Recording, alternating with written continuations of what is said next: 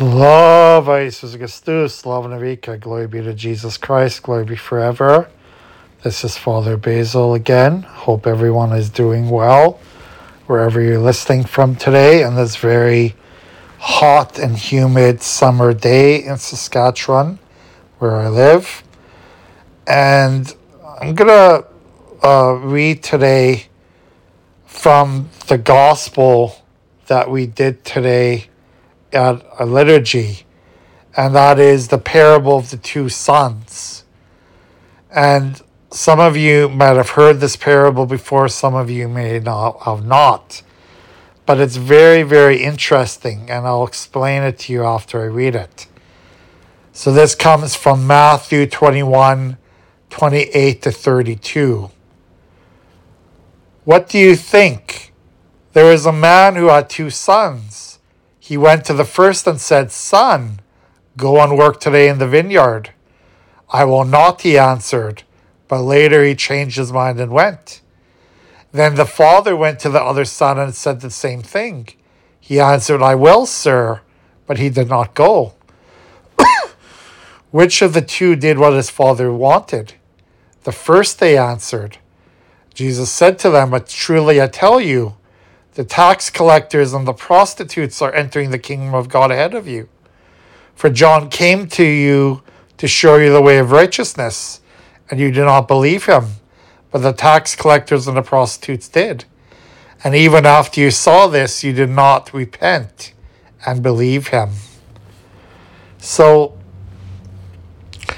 when we are told by Jesus to do something, if we are told by, the apostles, the gospel writers, something in St. Paul's letters, something biblical, to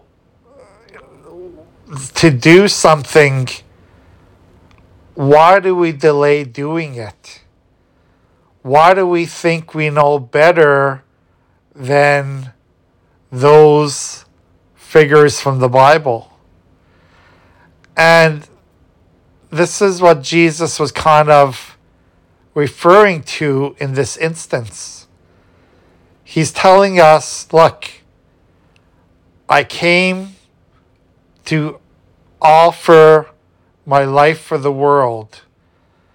And in return, I want you to repent of your sinfulness, to turn your lives around, to do things differently than what you've always done.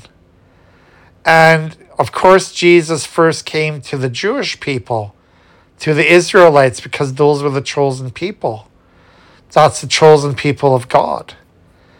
But unfortunately, most of the Israelites did not want to listen to him.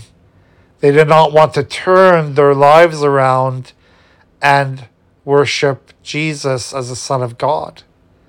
So this is why eventually the other people that the apostles, the evangelists went to, the non-Jewish people, the Gentiles, those pagans, all these different peoples who listened to the word of God, who did what Jesus asked them to do, became saved because they let Jesus lead them to the heavenly kingdom. They did what Jesus wanted them to do. They did what Jesus asked them to do every day.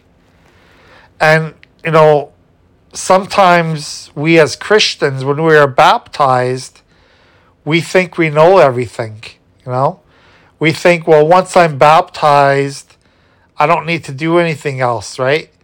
We think, well, I'm already saved. I'm already with Jesus because I'm baptized. I'm a good Catholic. I have taken the sacraments, but yet our pride can get in the way. Our pride can get in the way so often, and we say, well, I don't need to do anything more. I don't need to repent because Jesus already loves me. I don't need to say that I'm sorry for my sins because Jesus already cares for me. Well, that's not necessarily the case, right? Jesus said in this gospel story, we still need to repent. We still need to turn our lives around. We still need to follow Jesus every day of our lives. We still need to do the good things that he asks us to do. And if we refuse to do these things, if we refuse to listen to Jesus, and instead, we are influenced by the devil's teachings. We are influenced by all these temptations around us. We are influenced by our pride, by our selfishness, by our envy, by all these negative, sinful actions that so many people in our world are influenced by. That we forget about following Jesus. We forget about the whole purpose of repentance, of living a humble life, of living humbly, It's hard to be humble, right? That song, "Oh Lord, it's hard to be humble when you're perfect in every way.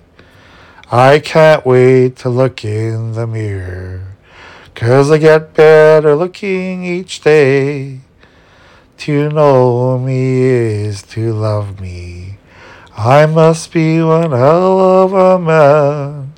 Oh Lord, it's hard to be humble when you're doing the best that you can." Well, we have that kind of attitude, right? We have that attitude where we say, "Well, I'm doing good.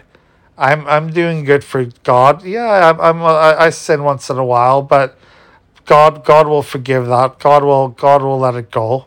If I don't necessarily have to go to church every day. I don't necessarily have to pray every day. I don't necessarily have to do anything because God loves me anyways." Well, we have to think differently than that. We have to really learn about our faith. We have to really practice our faith through our actions every day of our lives. And that takes humility.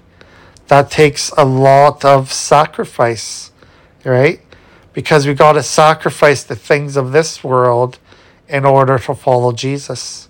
We have to give up a lot of things of this world in order to follow Jesus Christ, right? So back to that story of Jesus asking the two sons, or of the father asking the two sons, to come and work at the vineyard.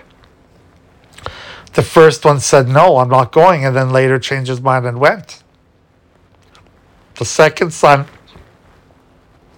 said, "I'm going to go," but he never went to it.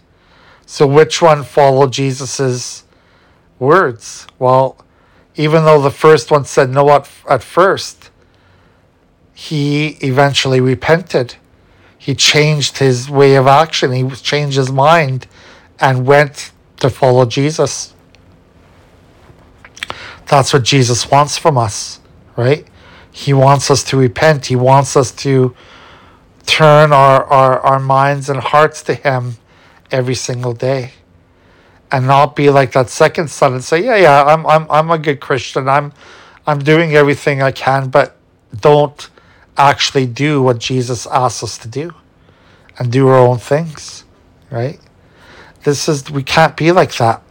We can't be like that second son and pretend that we are moral, pretend that we are, listening to Jesus, that we are pure of heart, that we are, a good guy. When in actuality, maybe we have to look at our lives and see what we could do differently.